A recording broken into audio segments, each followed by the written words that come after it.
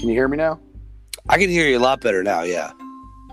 I don't know what the hell is going on. When I switched headphones, for some reason, it wouldn't let me talk.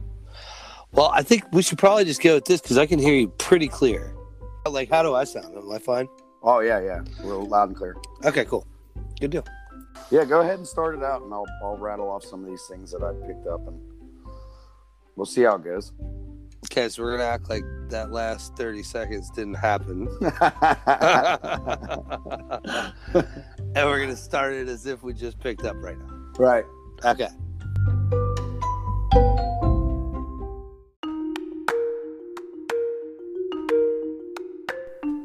Welcome to the podcast that explores mysterious disappearances, bizarre worldly occurrences, strange phenomenon, and basically everything that's weird.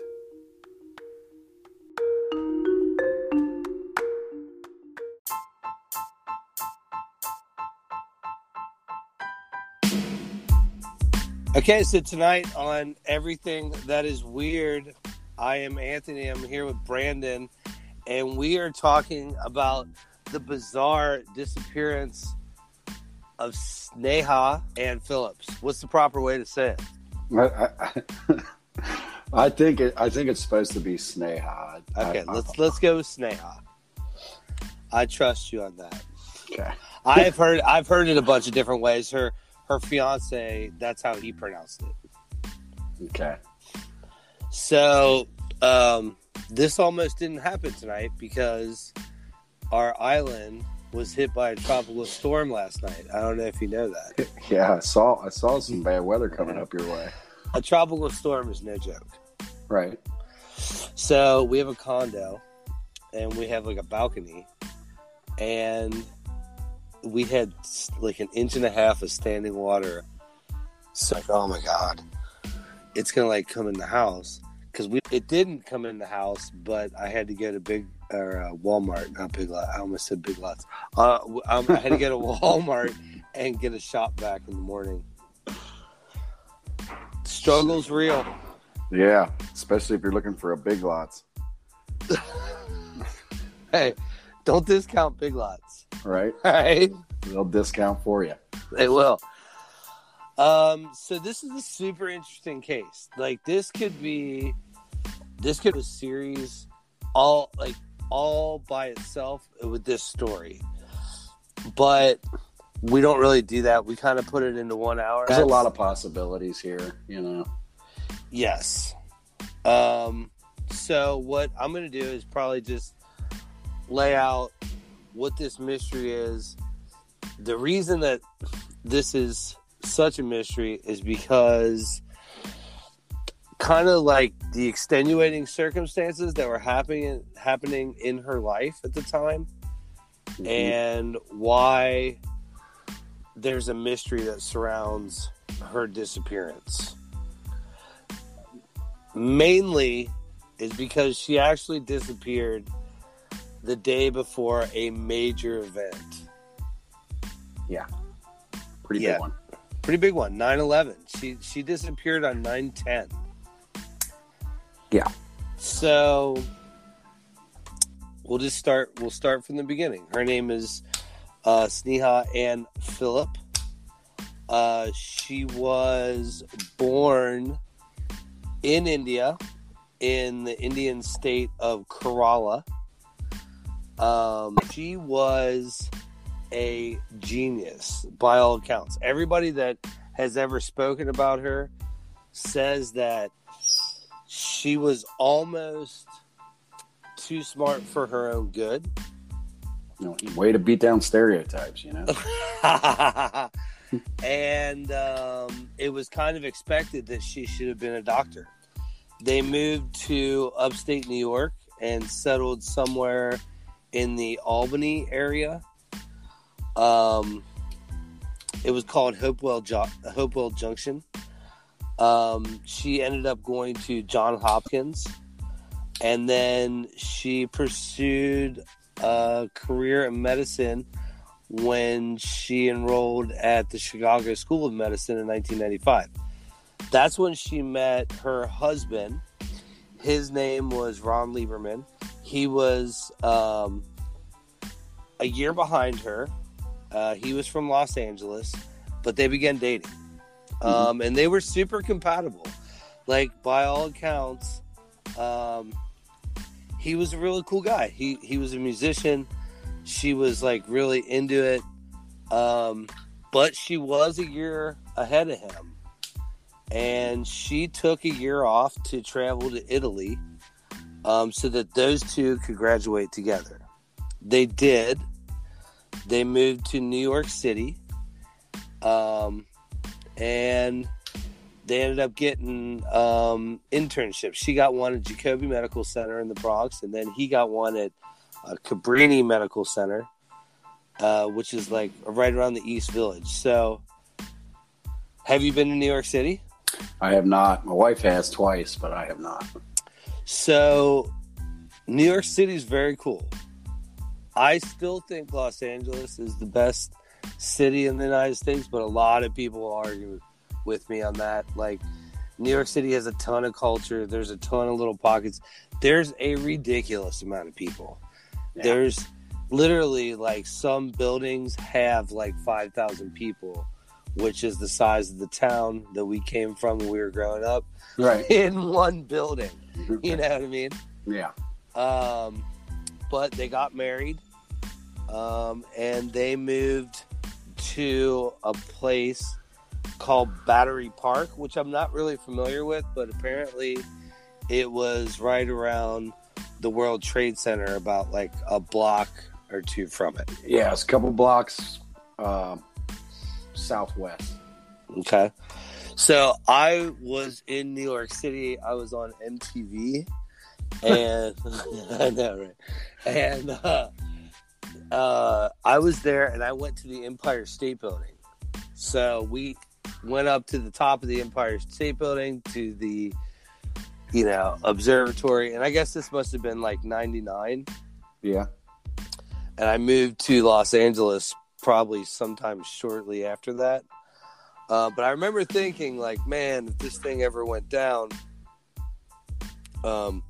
geez, it would take everything with it because it's so massive. Like, and now I had seen the World Trade Centers. I had, seen the Statue of Liberty, and I was over in that area. But we had literally just done the Empire State Building. So it was like, how many high buildings can you go up on top of? Looking back now, it sounds crazy. Like, of course, you try to go up on the World Trade Center, but I did not. So, well, let's just start. Where were you on 9/11? All right. So at the time, I was working in a steel yard and down on the Ohio River, and I was actually down in a barge unloading it under a crane. And our crane operator had his radio on, inside his cab. And he got over the mic and he said, "Hey, man, a plane just hit a building in New York." And I said, and we're like, "What?" And he said, a plane hit a building in New York. We're like, I'm thinking like a Cessna. Right. and he pauses for a minute, and then he said something. He's like, they're saying it was a airliner. And after he started realizing the seriousness of it, he took his mic and put it up to the radio, and then just let the broadcast play, and it shut the whole place down. Crazy, right? Everybody stopped to listen, and and that was, he put that mic on, I think maybe a minute or so before the second plane hit. Yeah. So they caught it, and they were like, "We just got confirmation that a second plane hit the other tower." So, God. Yeah, and then it's like everybody came inside, and somebody had put it up on the computer and was watching the news feed, and we're all standing around one monitor watching this all go down. So, like, we were 23, right? So I had been in Los Angeles, and my family couldn't understand the time change. So like 3 hours, they didn't understand that like I worked at night and I'd be in bed, and they would call me at like 8 in the morning. Right. And I'd be like, you guys, I work at night. I'm a bartender. Like, you can't call me at 8 o'clock in the morning, like, add 3, right? Whatever time it is for you, -3, and whatever time it is for me, add 3, right? Right. And I remember my phone just kept ringing off the hook.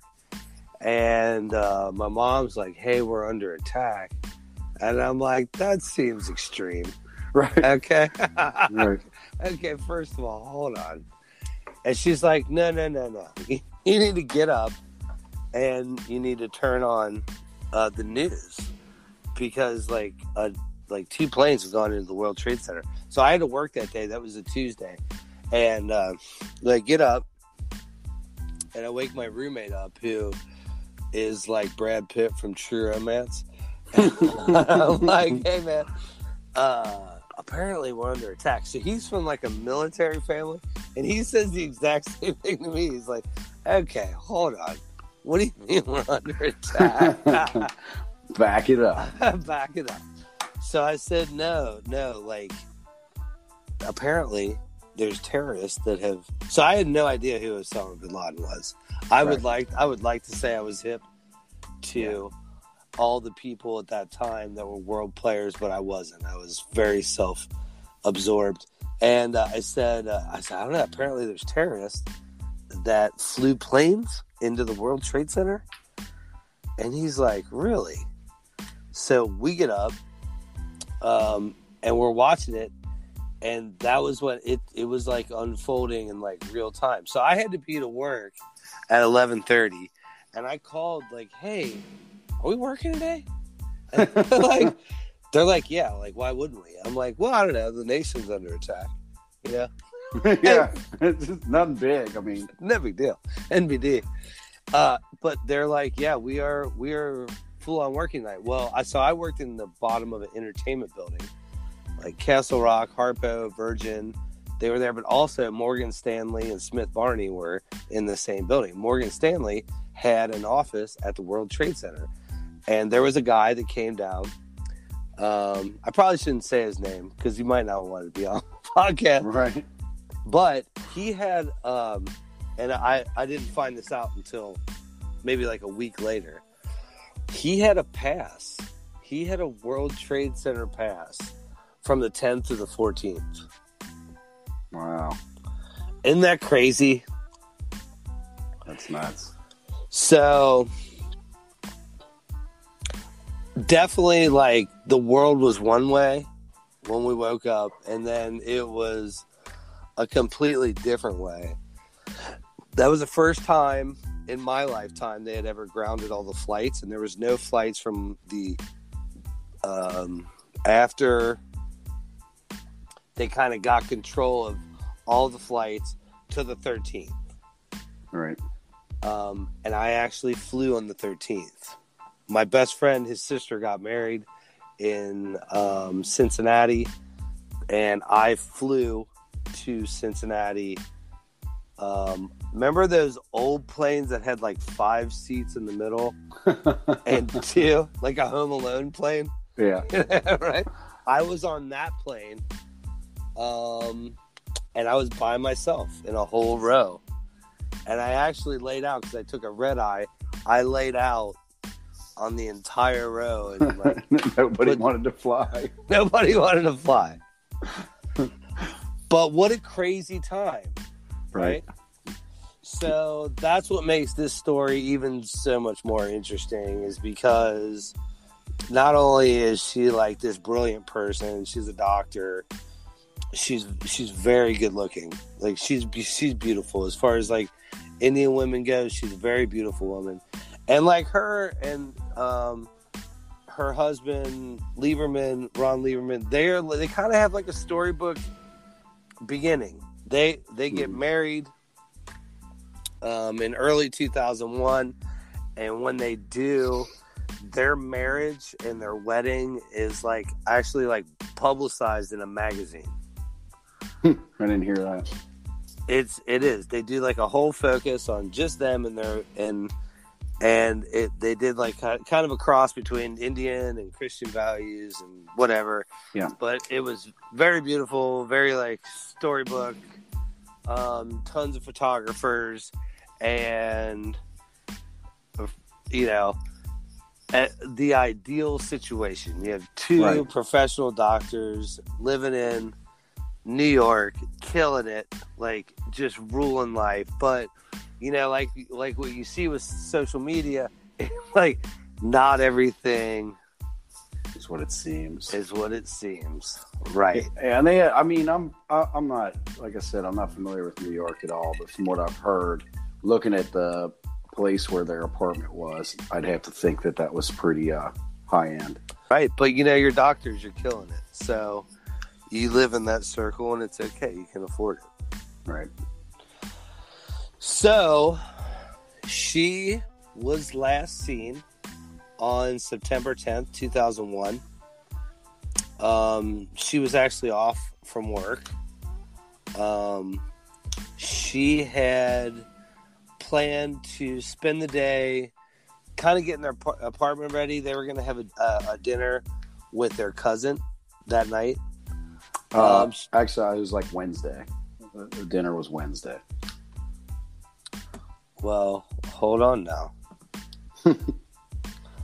Because September 11th was a Tuesday. Am I wrong? No, that's it. It was Monday. She was cleaning for a upcoming party on Wednesday. Oh, right. You're right. You are totally right. Okay. So on Monday, she had planned to clean. Monday would have been September 10th. Right. And she so the timeline of her disappearance is she's on AOL chat. Do you remember AOL chat? Yeah, I laughed when I saw it too. I know. So my brother used to hook up with chicks on AOL chat, and he once told me that he needed a breathalyzer on his AOL chat. So,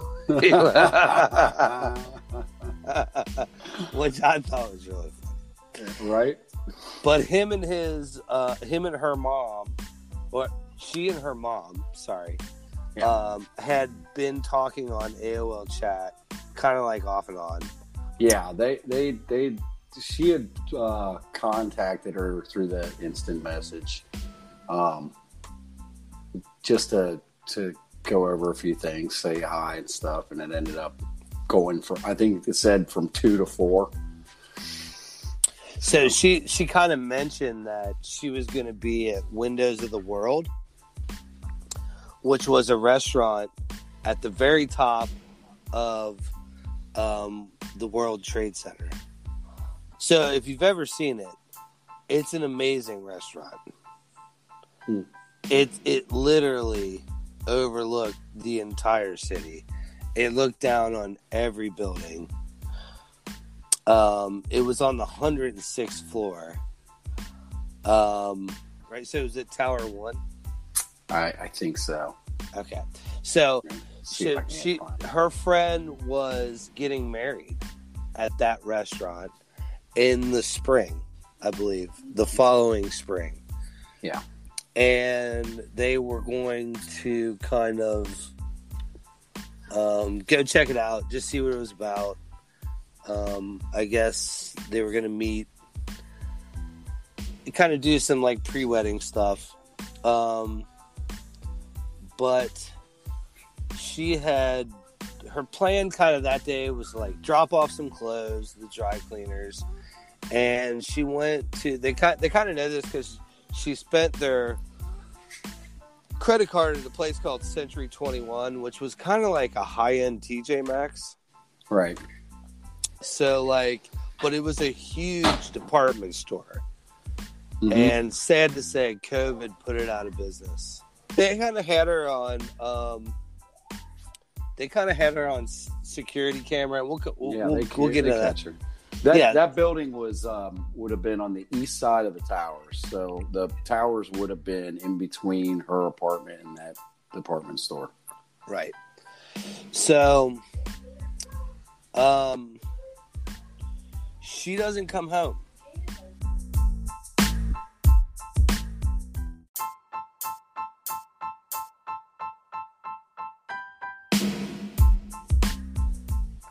Right. She doesn't come home, but this isn't like, I can't believe she didn't come home. Yeah. This was almost like, expected is the wrong word, but like, It's not a surprise that she didn't come home. It's not a surprise at all, right? So she had a lot of issues for somebody that had so much going for her. There was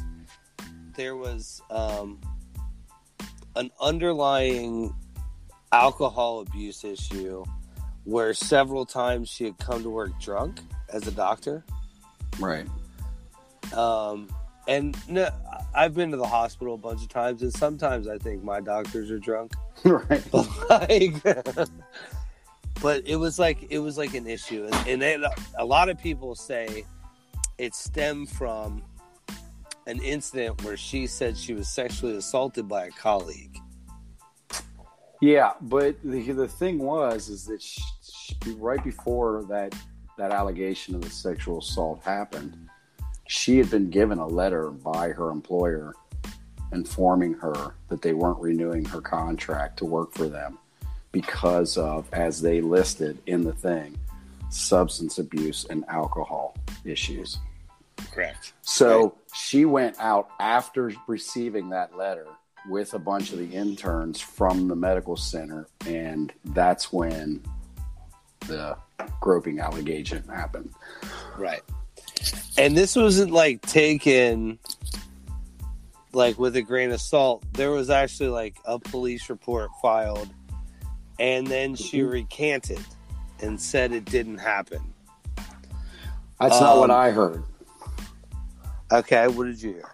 What I heard was that she went to file a report about the groping. The police did not believe her and subsequently charged her for filing a false report. Okay. And she actually spent the night in jail. Well, I've heard that too, but I've heard that side of it from the investigator, which we'll get to about him. Okay. But also, I've heard it the other way where she actually recanted, and then they brought charges on her. And who knows? Because it could have been like they could have just grilled her about it for hours and hours and hours until she's like, fine, whatever. It's pre-Me Too movement. Yeah, you're not going to help me.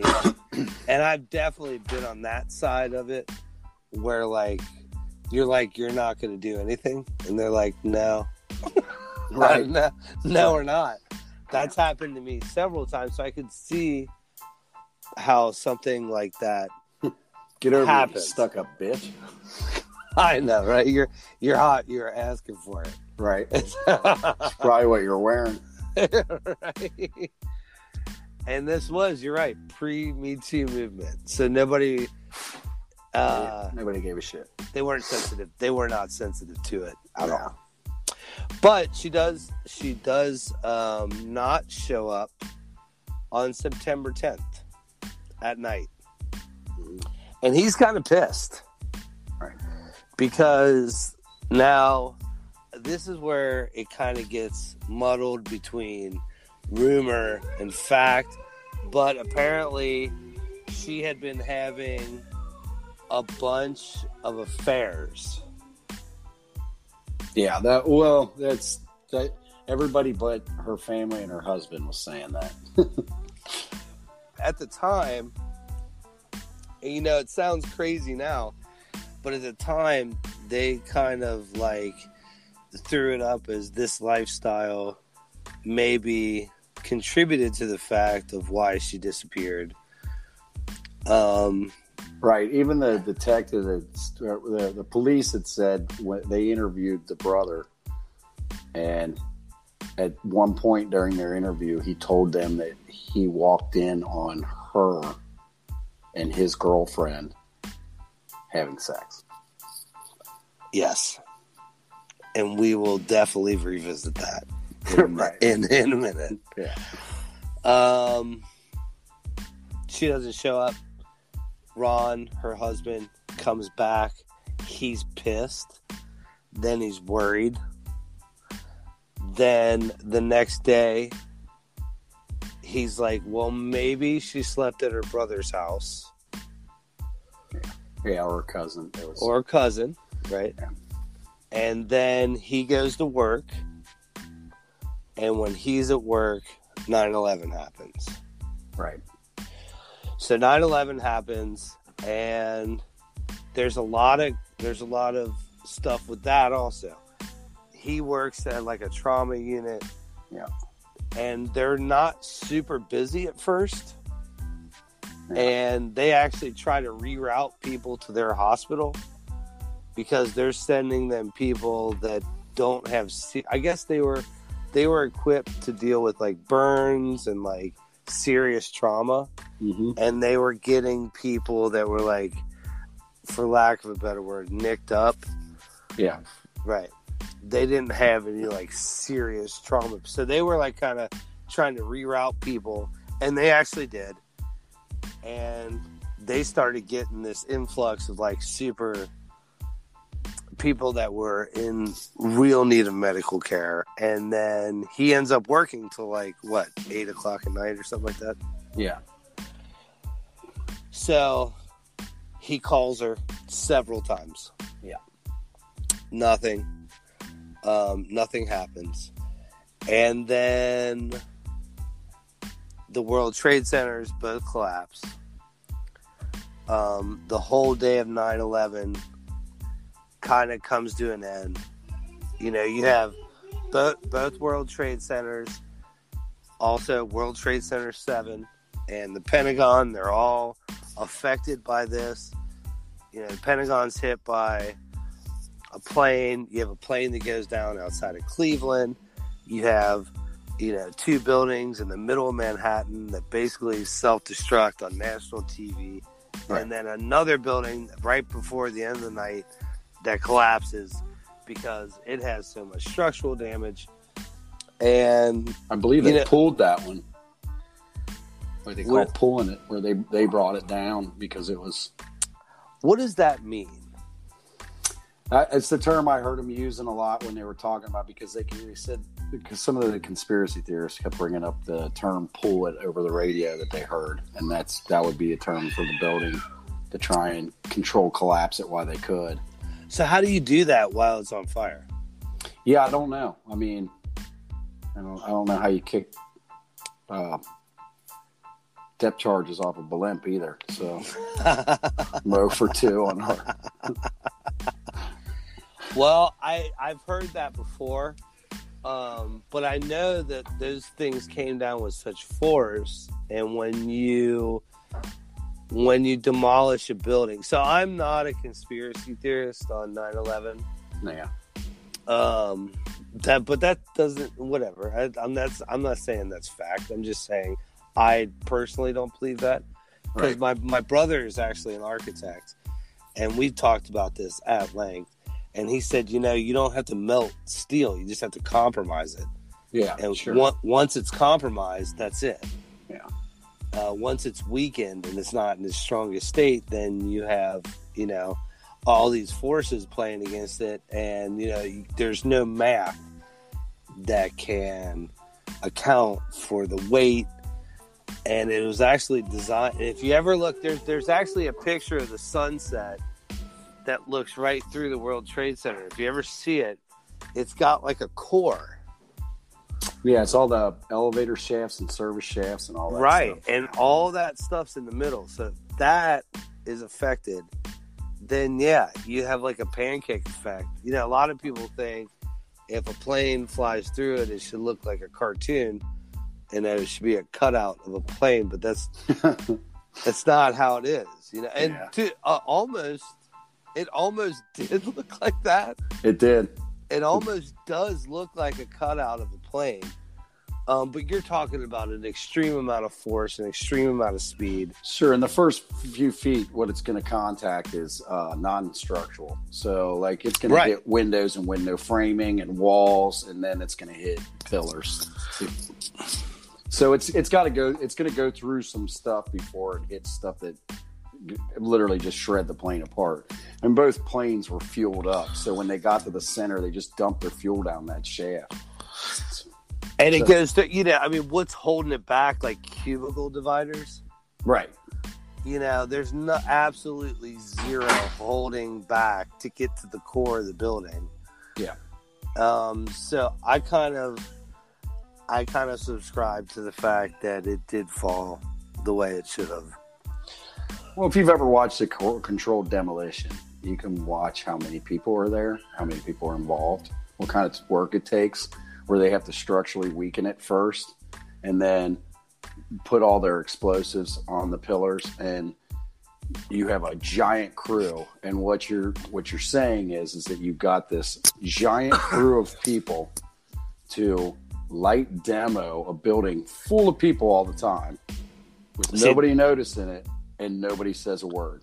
It's like the Titanic. Yeah, you got to get a lot of people to agree to mass murder a lot of people and then not say anything about it. Not say a word about it, right? Because I've never heard anybody come up and say I was on that demolition crew.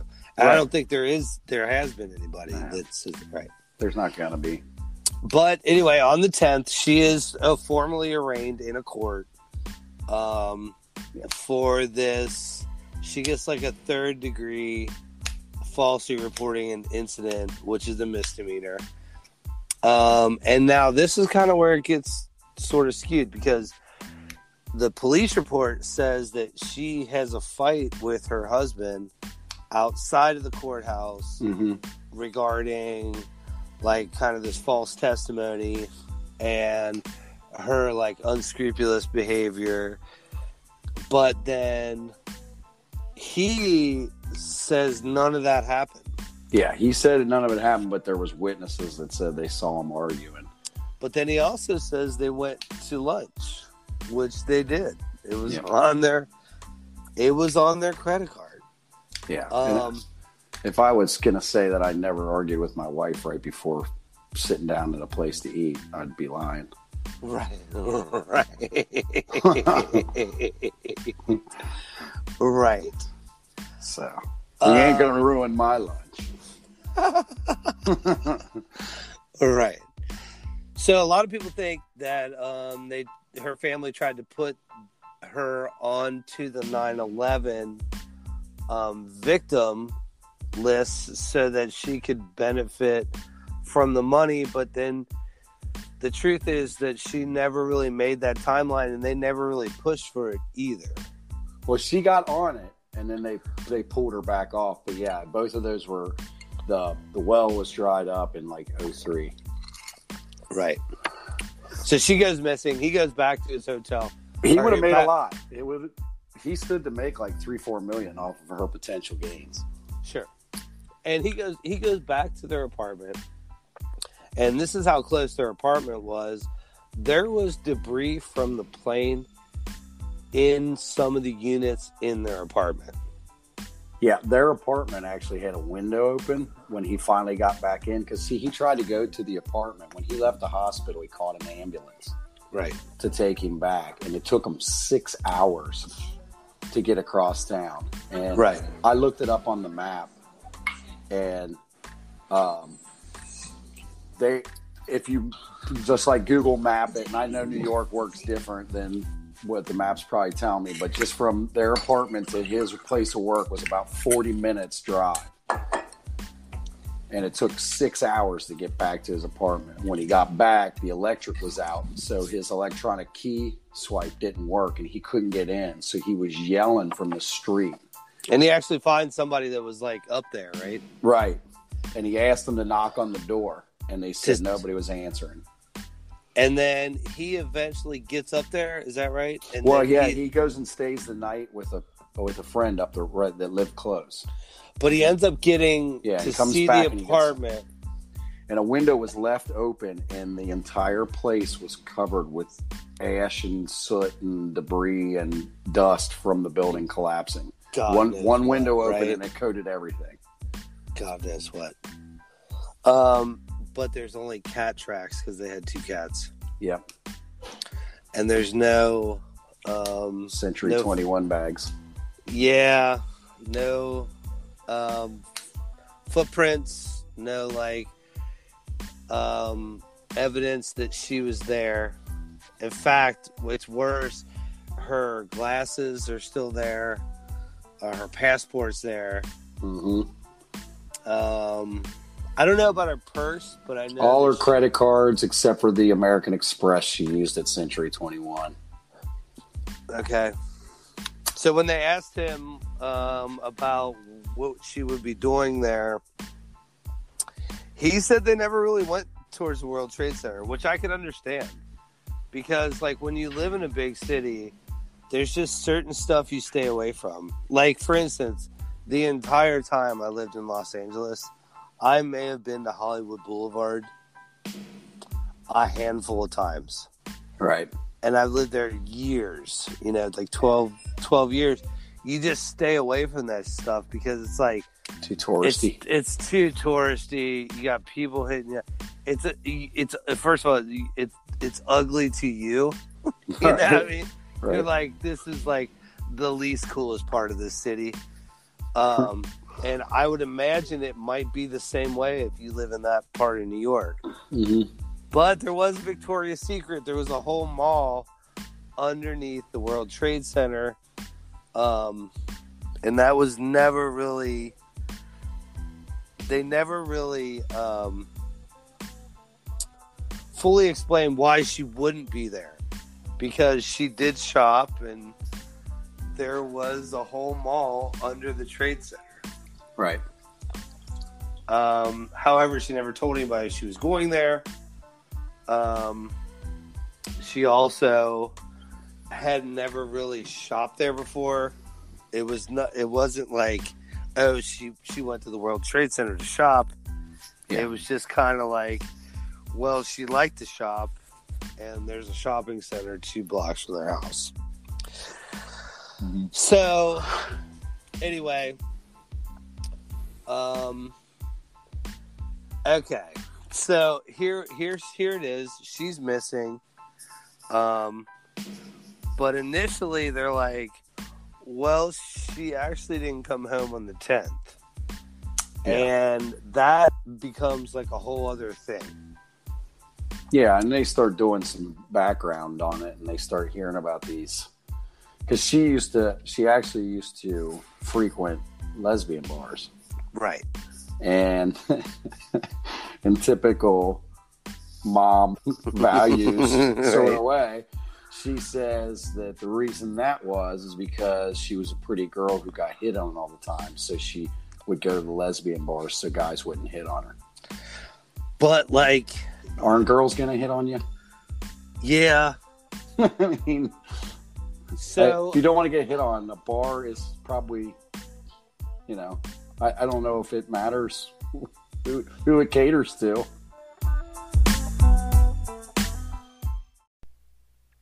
If you haven't heard about Anchor, it's the easiest way to make a podcast. Let me explain. First of all, it's free. Second, there are creation tools that allow you to record and edit your podcast right from your phone or your computer.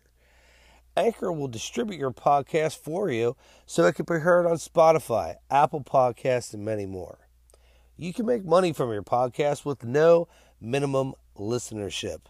It's everything you need to make a podcast in one place. Download the free Anchor app or go to anchor.fm to get started.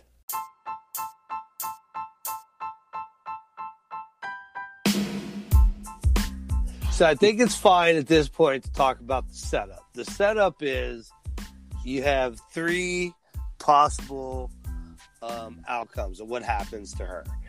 She either helps in the 9/11 thing and gets killed. Yeah. She is a victim of foul play of some kind. Mm-hmm. Or she uses this as an excuse to start over in her life. Now, the romantic turn. Everybody loves I've left my life behind. and I'm not just saying this. I've thought about this a lot. If you're in certain places at a certain time, Like, I've never wanted to kill myself. There have definitely been times in my life where you're like, what would happen if you just disappear? So, like, there's an opportune time. I mean, there's an opportune time. You're also talking about 2001. Yeah. Where I remember at that time, you could get a whole other social security number. I remember seeing this on a telephone pole in Los Angeles. It was like, got bad debt, get a new social security number. Get a new life. Get a new life, right. So the way that they did it, you would change your name, get a new social security number, settle out your debt, and then you would live under this new identity. Well, I'm sure that's illegal now. Yeah. At the time, it probably was illegal then. It sounds illegal as shit. But people do change their name. Yeah. They do get new identities, and you can get another social security number. That is something that can happen. All of that can happen. Yeah. So, anyway, the aftermath is they start kind of interviewing people. So she gets put into a different category than the people at the World Trade Center. Because the people at the World Trade Center, they start tracking them. They start tracking them by, like, telephone calls and appointments and office times and clock-ins and all emails sent. And, you know, they kind of, like, this whole task force goes to town because I don't know if you know, there's still like 1,000 people that are unidentified. Correct. They only identified about 60%. Right, but like they can tell by, like, there's people that were on the phone. For instance, there's people that made 911 calls. Mm-hmm. They have zero evidence that they were in the World Trade Center, but they're on the 911 call, you know, saying, you know, there's a plane, I can't breathe, there's smoke, there's fire, is somebody going to help us? And then, oh God, and the building collapses, you know, so they know that they're there by that. And that goes for a whole host of other reasons. Like, they sent emails, they called people, they, like, you know, so they have, like, witness accounts, or, you know, there's people that were on the ground, the building collapsed, and they're not there anymore. Or, like, right. There were people that they also identified that jumped out of the building. Yes. That they don't really like to publicize their names, you know? So, like, so they did work backwards to kind of find these people, but she really didn't have a reason to be there. Right. But she was a doctor, so if she was even remotely close to that, you would, you know, part of one of the narratives that they were trying to sell the family was to claim that she was killed in the attack was that she would have been on her way home from the night before and saw what was going on with the World Trade Center and rushed to help. Now, I do have a problem with that because they're not just going to let you go up there. Right. And I don't know how much help you are as a doctor going into a building. Right. Well, the what skews this story was that he told the brother to call the police and tell them that he told him to tell him that he thinks she died in the 9/11 attack, and then he takes it upon himself to start ad-libbing on the news. Yeah, and he says that I talked to her on the phone. She said, I got to help these people. I just can't leave them. And then she hung up the phone, and that was the last time he talked to her. So all of a sudden, he recants on this. Says he was lying about it, but it's like almost like it's too late. She started getting made into a hero. Right. And he said that he did this because he wanted to put focus on them trying to find her. Right. So there was also a murder on 9/10. But if there was one murder, don't seem to have any kind of like connection to her. Mm-hmm. Or any kind of like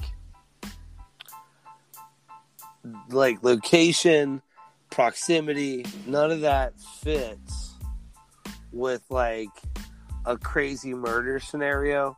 Mm-hmm. Where she's snatched off the streets and killed. Yeah. And apparently that night on the 10th, it rained really bad. There was like a thunderstorm. And there was actually people there were several like artists that had a floor. And one lady had done a actual video count of the thunderstorm the night before 9/11. She had been trying to catch a thunderstorm from the World Trade Center. That was like her art project. Yeah. And she actually did catch it on the 10th, which is crazy. Yeah. It is crazy. Yeah. But her brother keeps like contradicting himself. He has a lot of, when he tries to remember things, he misremembers stuff. Yeah. But he did tell the news that she said she was going into the World Trade Center buildings to help people, and that didn't happen at all. Yeah, I got his quote right here. What is it? I was on the phone with her, and she told me she couldn't leave because people were hurt. She said, "I have to help this person," and that's the last thing I heard of her. But then he eventually admitted he was lying. Right. But they by then she was getting made out to be a hero, and I don't know. He tried to so the husband files petition in court to get his wife declared a victim of 9/11 so that they can get on the victim compensation fund. And it says that given her age and future earning potential, that he was in line to receive $3 to $4 million.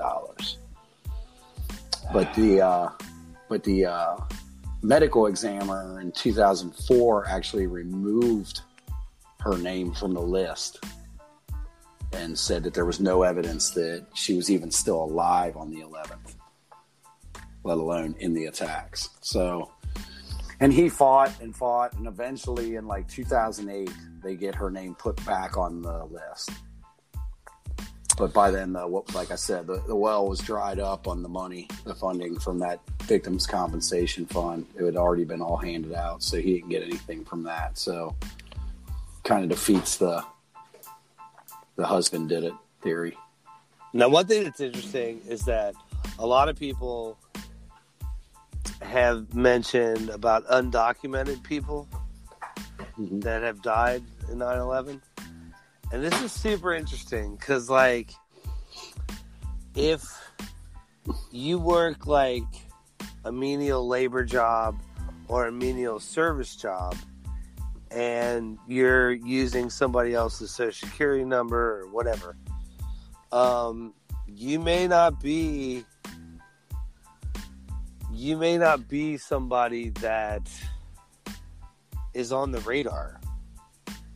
So, like, maybe the guy shining shoes in the lobby is like a Mexican immigrant. Well, there was a guy, his name was Juan Lafuente. He was from Cuba. And I don't know if he's been attached to the official list of the 9/11 people, but he was undocumented. He perished in the 9/11 attacks, but there was no real reason for him to be there. And apparently he went to a conference that was at the same restaurant that she was supposed to be at that day, on the Top of the World restaurant. and he was supposed to be seeing some speaker about something, and he had only mentioned it to a few people, but he also didn't appear on the initial list of people that died in the World Trade Center because he wasn't supposed to be there. He wasn't supposed to be there. So that goes back to like her and what this whole thing is. So the whole thing is the crazy murder theory kind of doesn't really have legs, because everything that they kind of point to as her risky lifestyle, I'm sorry, dude, there's just not a whole lot of lesbian serial killers. Yeah, it's not gonna. Now I could see if, say, she was having an affair with a married woman, and that married woman's husband was, you know, he like that went against everything that he believed, you know what I mean? And it was like the worst possible affront to his masculinity or some shit like that. It was a different time. So, I mean, like, and it was a different time then. Like, even though that wasn't, like, we don't really think it's because that was in our lifetime. But, like, if you look back at the videos and just kind of look at the people, not like the buildings falling, look at the people. Mm-hmm. They dress different. They look different. Like, the style of life is different. Like, people are, like, in awe of life and what's going on in front of them. Yeah, I thought it was interesting when they were talking about the investigation they ran, when they were going through like all her stuff to try and place her somewhere, you know. Mm-hmm. They were going through her computer, and they said, because they were looking for this restarted her life somewhere theory, you know. Right. And they were trying to find anything that would clue them in on it to see if she'd done any searches for, you know, and I thought that was hilarious to me. I was like, in 2001, I was like, I don't search. Waiting forever to get one search result after 5 hours. Right. No, you ain't gonna look on your computer for that. You don't have because probably on dial-up. Yeah, I mean, she was using AOL chat, so I'm pretty sure. It's just amazing because, like, and you know, my little brother, I always say this to him. Like, I remember when Google was a thing. Yeah. There was Netscape before that. Right. And, like, you know, even before MySpace, there was Friendster. Yeah. You know what I mean? Like, right. We grew up right through that time where, like, we saw the progression of the internet. We went from, like, old school to new school. Right. And that's what I feel like she was. Yeah, yeah. And she was born in 69, so she wasn't. It wasn't like, you know, she wasn't crazy older than us, but she also was right.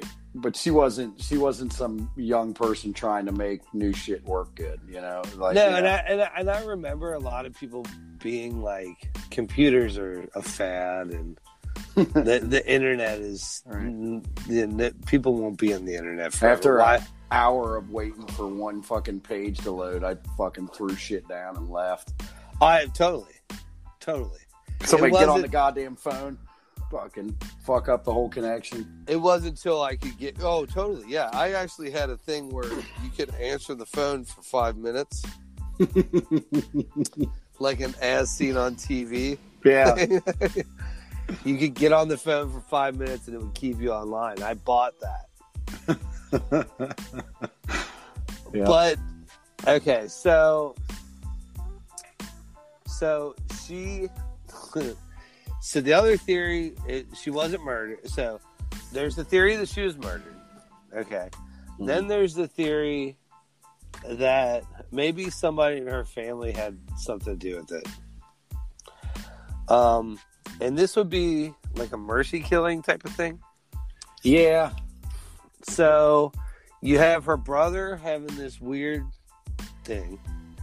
You have like either a misquote, or he actually told the cop that he caught her and his wife or his girlfriend at the time having sex. Yeah.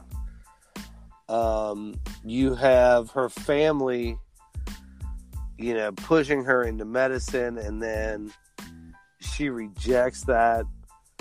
for whatever reason, whether it was like, she got filled up at a party or whatever, and she was pissed and kind of became like a substance abuser or like alcohol abuser. Mm-hmm. And then she kind of has like this downward spiral. That is a theory. And then you have a theory where she just started over. Yeah. Okay. So now in the footage, there's a CCTV camera in Century 21 that catches her on film shopping in the store. She's by herself in the surveillance clip that I saw, or the photo that they got of the surveillance clip. However, the cashier at the store said she was there shopping with another woman who she said was her friend. Yes, nobody knows who this person is. She was a regular there, right? And nobody knows who that lady is. And the other interesting thing about that shopping spree was what she purchased. Right. So she buys lingerie, new linens for the bed, several pairs of shoes. But, I know. Lingerie, a dress, pantyhose, and linens. That sounds like she was gearing up for a date. Yeah. Like, we're gonna get messy. Shit's gonna get weird. We're gonna need new sheets and shit. Right. So it was about $500 worth of stuff. Right. And you're right. That's exactly what she does. She buys a get weird kid. Yeah. And that is like, why did she buy that? Right. Because she's having, like, for everybody on the outside, she's having problems with her husband. Right. She actually doesn't want to be married. Yeah. She doesn't want to be a doctor. Right. She was actually super artistic.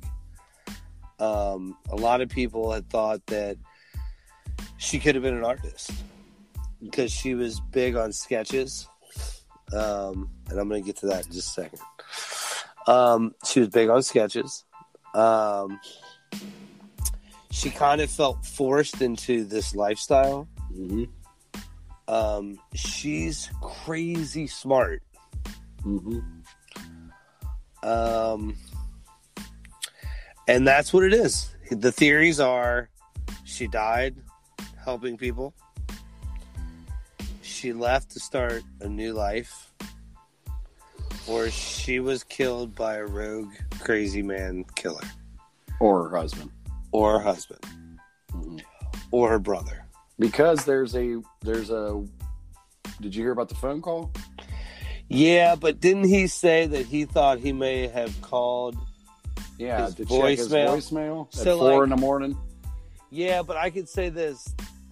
Okay, so do you remember at that time, if you had a cell phone, you would dial 1. The 1 had it almost looked like a little cassette. Yeah. You would just hold the 1 and it would dial your number and you'd put in the code. Yeah. And it would play your messages back. Right. Okay. I almost understand that. Yes. But I would think you would remember that, Like, it would be one of those things where you're like, you've had my wife's missing. If there's any day that you get a pass for not remembering that. Right, I guess so. That's the one day you get a pass. Right. Okay. So.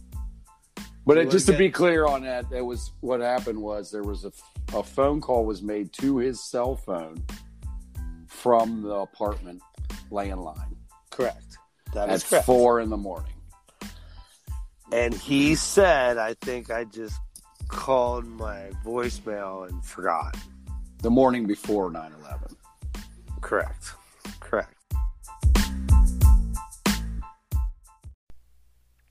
If you haven't heard about Anchor, it's the easiest way to make a podcast. Let me explain. First of all, it's free.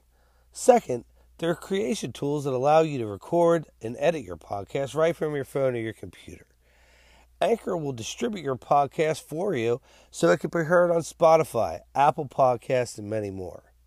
You can make money from your podcast with no minimum listenership. It's everything you need to make a podcast in one place. Download the free Anchor app or go to anchor.fm to get started.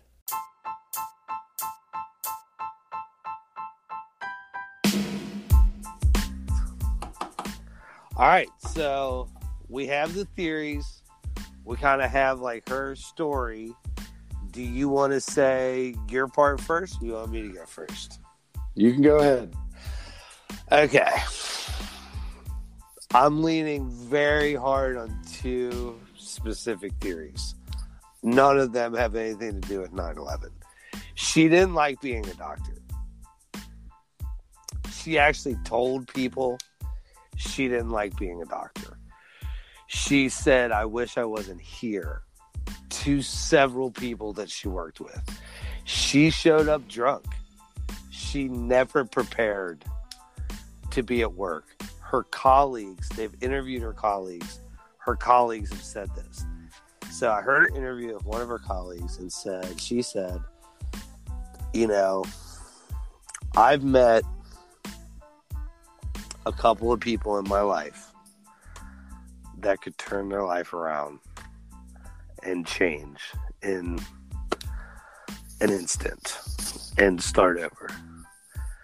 And she's one of them. And the interviewer said, how many people have you met like that? She's like, 3. And she was a surgeon.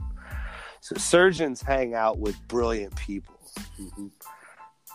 You have to be brilliant to be a surgeon. You go to school for an incredible amount of time. Right. So I am also a finder. And I find people money. I don't know if I've ever told you this, but I do. So when people have money that you never found me no fucking money. Give me time. You never asked. I won't say the company, but I bet you have money. So what happens is that people have money tied up in like stocks or trust funds or some kind of investment accounts. Mm-hmm. And then say you move from 121 Main Street to 125 Main Street, okay? They send you a check because they settle up an account to 121 Main Street, but you're actually living at 125 Main Street. And that check goes to 121, never gets to you, comes back to them. Legally, what they're supposed to do is put it into unclaimed funds, okay? Mm-hmm. So when they put it into unclaimed funds, it sits in the government level, usually at the state. The state will hold it, and they'll hold it for infinity. Mm-hmm. Until you or your heirs or somebody claims it. I can tell you about this about women. Women get married, and when women get married, everything's fucked up. Because what happens is I don't know what your middle name is, but say your name's John David Smith. Well, when you're a woman and your name's Jennifer Ann Smith, you marry a guy named Jones, your name becomes Jennifer Smith Jones. You're a whole different person. Mm-hmm. And then the trail gets really muddled. It's a little bit better now, but in 2001, Sneha is not a crazy, obscure name. That's apparently not. It's a fairly common name. So much so, there's a LinkedIn profile, which LinkedIn didn't even start until 2004, of a Sneha Ann Phillips. Huh. And she's in the United Arab Emirates. Now, she spells Anne a different way, but that is the thing. Now, when I ran this by my wife, she seems to think it was a mercy killing by her brother. I don't believe the 9/11 thing at all. I don't believe the 9/11 thing for a whole host of reasons. One, the probability of you walking by the World Trade Center, even though you live by it, all right, and then running into the building to help people, just, you're not allowed to do that. They won't let you do that. The firemen literally will say, "Get away." And if you ever watch the 9/11 news, it's fine. The news footage, all they're saying is "get back, get back." That's all they say the entire time. There is no way, even if you're a doctor, where you're like, "I'm going to run up in the tower," they'd be like, "Why would you do that? That's the dumbest thing ever." Go over to the triage, which is like a block away. And if she's killed there, she would have had to check in at the triage as a doctor. She would have had to check in and say, "I'm a doctor at the Gavarini Center. I'll help out." They would have said, "Great. Take care of it." Right. Saw her credentials and everything. Yeah. Right. That would have been taken care of. There would have been some kind of due diligence on the spot. I don't believe the 9/11 thing. It's one of two things. She bailed, and she had planned to bail, and she had called that number on the telephone pole that I saw in Los Angeles. And it was an opportunity. And she hid out. She waited it out until it was time to leave, and then she left. And that's kind of what I think she did. The only other thing that makes sense is her brother killed her. So I strongly believe that she was, because when you have a doctor that is really logical and super scientific, right? They don't believe in conspiracy theories. And she says, "I've only met 3 people ever in my life that were capable of leaving and starting over." She's Indian. You can blend into culture in a bunch of different places that don't have extradition to the United States. So if she's ever found out, she's never coming back here. And if she did want to start over, she wasn't happy in her life. She was somebody that was smart enough to do that. She is an artist. She has the means. I think she disappeared, or I think her brother killed her. All right. All right. I think there's something going on with the woman that she was seen shopping with. I really do. I think even if she did disappear, made her life go away, it had something to do with this woman.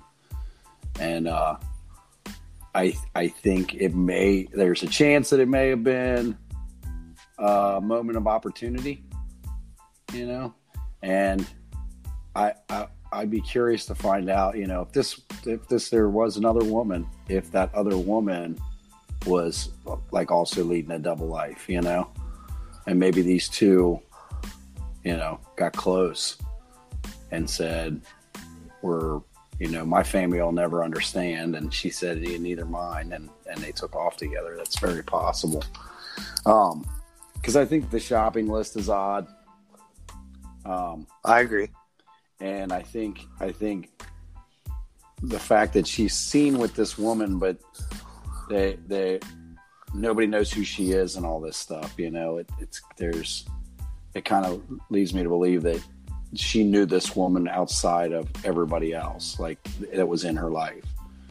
Nobody else knew this woman. So yeah, because like literally the people they interviewed very close to her says, we have no idea who this woman is if she would just come forward. Yeah. Right. It was like a 5'2", 115-pound Indian woman. And it's not just like somebody saw them together, blah, blah, blah. She shopped at this place frequently. Right. The chick behind the register recognized her. It and said knew her. She was with her friend. Yes. And she said she told her that was her friend. And so, I don't know. I mean, could it be that she bought all the supplies? They fucked up some room somewhere and she was doing a walk of shame on the way home. And a building fell on her fucking head, you know? That seems improbable, right? But you know, who knows? I mean, stumbling. I'm picturing her with like one fucking heel on. You know, she ain't fucking paying attention. It's like the beginning of Shaun of the Dead when all the zombies are walking around and he doesn't even realize it. He goes to the store and buys a drink and shit. And he's just not even paying attention because he's hungover. This fucking building's falling. She's not even paying attention to it. I'm kind of with you, man. I'm with you on this one.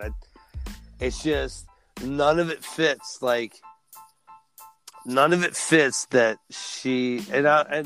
You know, I don't mean any disrespect if she did die in 9/11. Yeah, but like, it seems really improbable. Sure, because I remember that. Like I didn't just see that on YouTube. I was there. Like, I remember watching it all day. Yeah. Like, you said you were at work and you guys were glued to that monitor. Yeah. I went to bartend that day. I had one customer. Yeah. Like, 3 people came in. We had a restaurant that sat 300 people. 3 people ate lunch. I had one customer, and I did nothing but watch TV that entire day. Yeah. I just don't believe she's on her way home. She runs into a building to help people. I just don't believe that. And right. I don't think that she was helping people. I think she could. There were so many people that got hurt and injured and died that weren't actually inside the building. Well, you know, like one of the things too with like travel is that one of the holes in our security was that you could check in without an ID. Mm-hmm. So maybe she had set this up before to, you know, because you could just fly. Like a lot of people don't, as the younger, they don't remember. You used to be able to walk people to the gate. Yeah. And you used to hang out in the airport. People used to just hang out in the airport. Yeah. Okay, that doesn't exist anymore. Yeah. I remember flying and there was ashtrays in the armrests. Right. Oh, for sure. Yeah. That's the thing. So like to say like one of the breaches in security that they did with like Muhammad Atta, who's one of the 9/11 suicide guys, was that he checked in normal. You know, he checked his bag. He did, carry on. Yeah, man. He checked in at the airport. No ID. Nobody checked his ID. He walks through security. He goes right through the metal detector. So this is the time when you could just, and I remember this time. Yeah. You could just go to Mexico. Yeah, sure. You don't need a passport.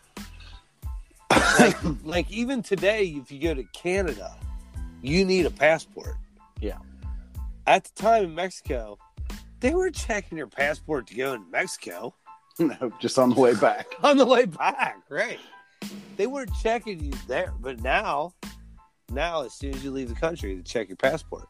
Yeah, I went to Mexico on a cruise with Rachel, and then It was funny. We were going up through the border, and they were checking the passports when we were crossing the borders. Because she was acting like she don't even remember it. And I was like, you don't remember giving the guys, dogs and stuff, our passports? Those were the Mexican authorities. They were just kind of like, haha, and handed it right back. Like, Right. This is just a formality, dude. Yeah, right. You're not going to want to live here. You're not trying to sneak in. But like, if you're somebody like that wants to get lost, and this has always been my problem with border control, is that like the Mexican border is like 3 times shorter than the Canadian border. Mm-hmm. Right? Right. And like, okay, yeah, you don't want the Mexicans to come up, but there's no wall from like Washington to Maine. Right. You know? Mm-hmm. And like, you live in New York and you want to bail. Yeah, dude, you can get a passport. You're smart. Mm-hmm. You have money. But like you said, in that time, you could drive to the damn Canadian border. Well, I remember, so Tori Spelling used to come into our restaurant, and she said, you know where you used to go? And I said, where? She's like, Cuba. And I'm like, yeah, you're not allowed to go to Cuba. She's like, oh yeah, this is what you do. Listen, you fly to Ensenada, they won't stamp your passport, and you can fly right to Cuba. And I'm like, yeah, you can. Yeah. I can't, because I'm paying $1,500 a month in rent. Right. I can't afford it. Right. But yeah, you can do that. But like, seriously, that's what I think. I mean, once you change your name, that's it. When you're a girl, it's almost like you disappeared. You cease to become that person. I mean, you know this with girls in our class. Girls in our class that we go to school with, they're not, you know, the name that they grew up with. They're their husband's name.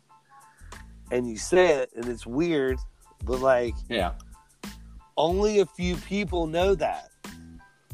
Right. And it's only right now that like that's becoming tracked more and more and more. But she didn't take her husband's name, right? She didn't. But that's even more. It's more fucked up. Right, because like she changed, like it would be more identifying if she would be Sneha Lieberman. Mm-hmm. But she's Sneha Phillip.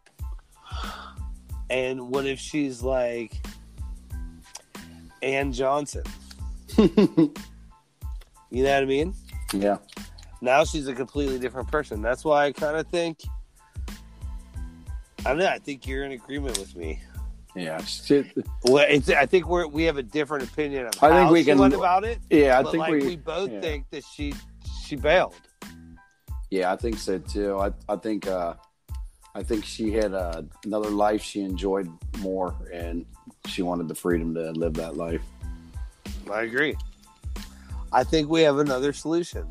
Yeah, I think so, and I don't want to stereotype, but from everything I've seen, heard, and read, Indian families are pretty strict and stringent. They're very traditional, especially devout.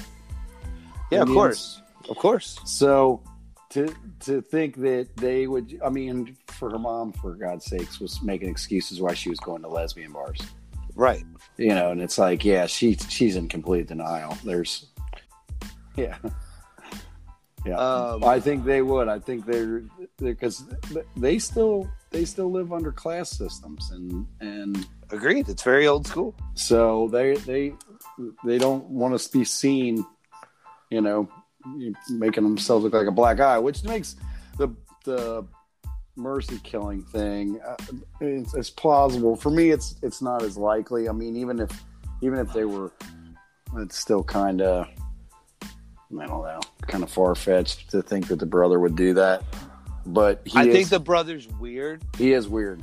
I mean, he did do a couple things that put him out there on a limb, but definitely. But I think the one thing that overshadows the brother is that everybody's account of her being so smart, so manipulative, and so eager to change her life.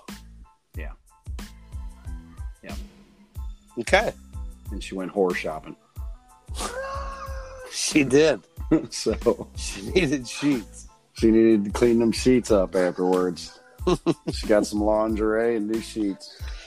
So in our opinion, we think Snea Ann Phillips is still out there. I believe so. I think she's believe happily so living with whoever that woman she was shopping with. And good for her, man. Yeah. Good for her. Way to pull it off. I hope that I'm right on this one, because I really do feel this way.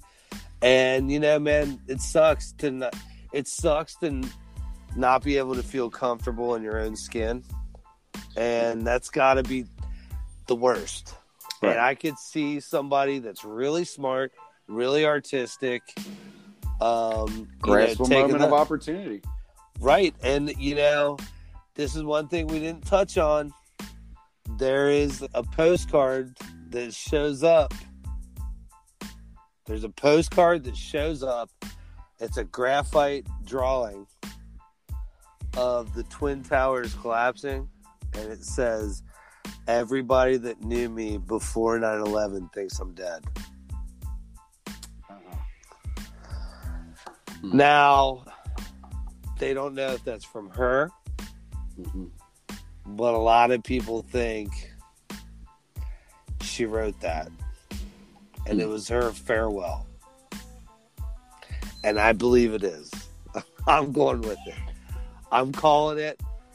I'm saying that she's still out there. Me too. I agree. Okay. Well, there it is. Solved. All right. Well, I'm Anthony. I'm Brandon. And this is Everything That's Weird.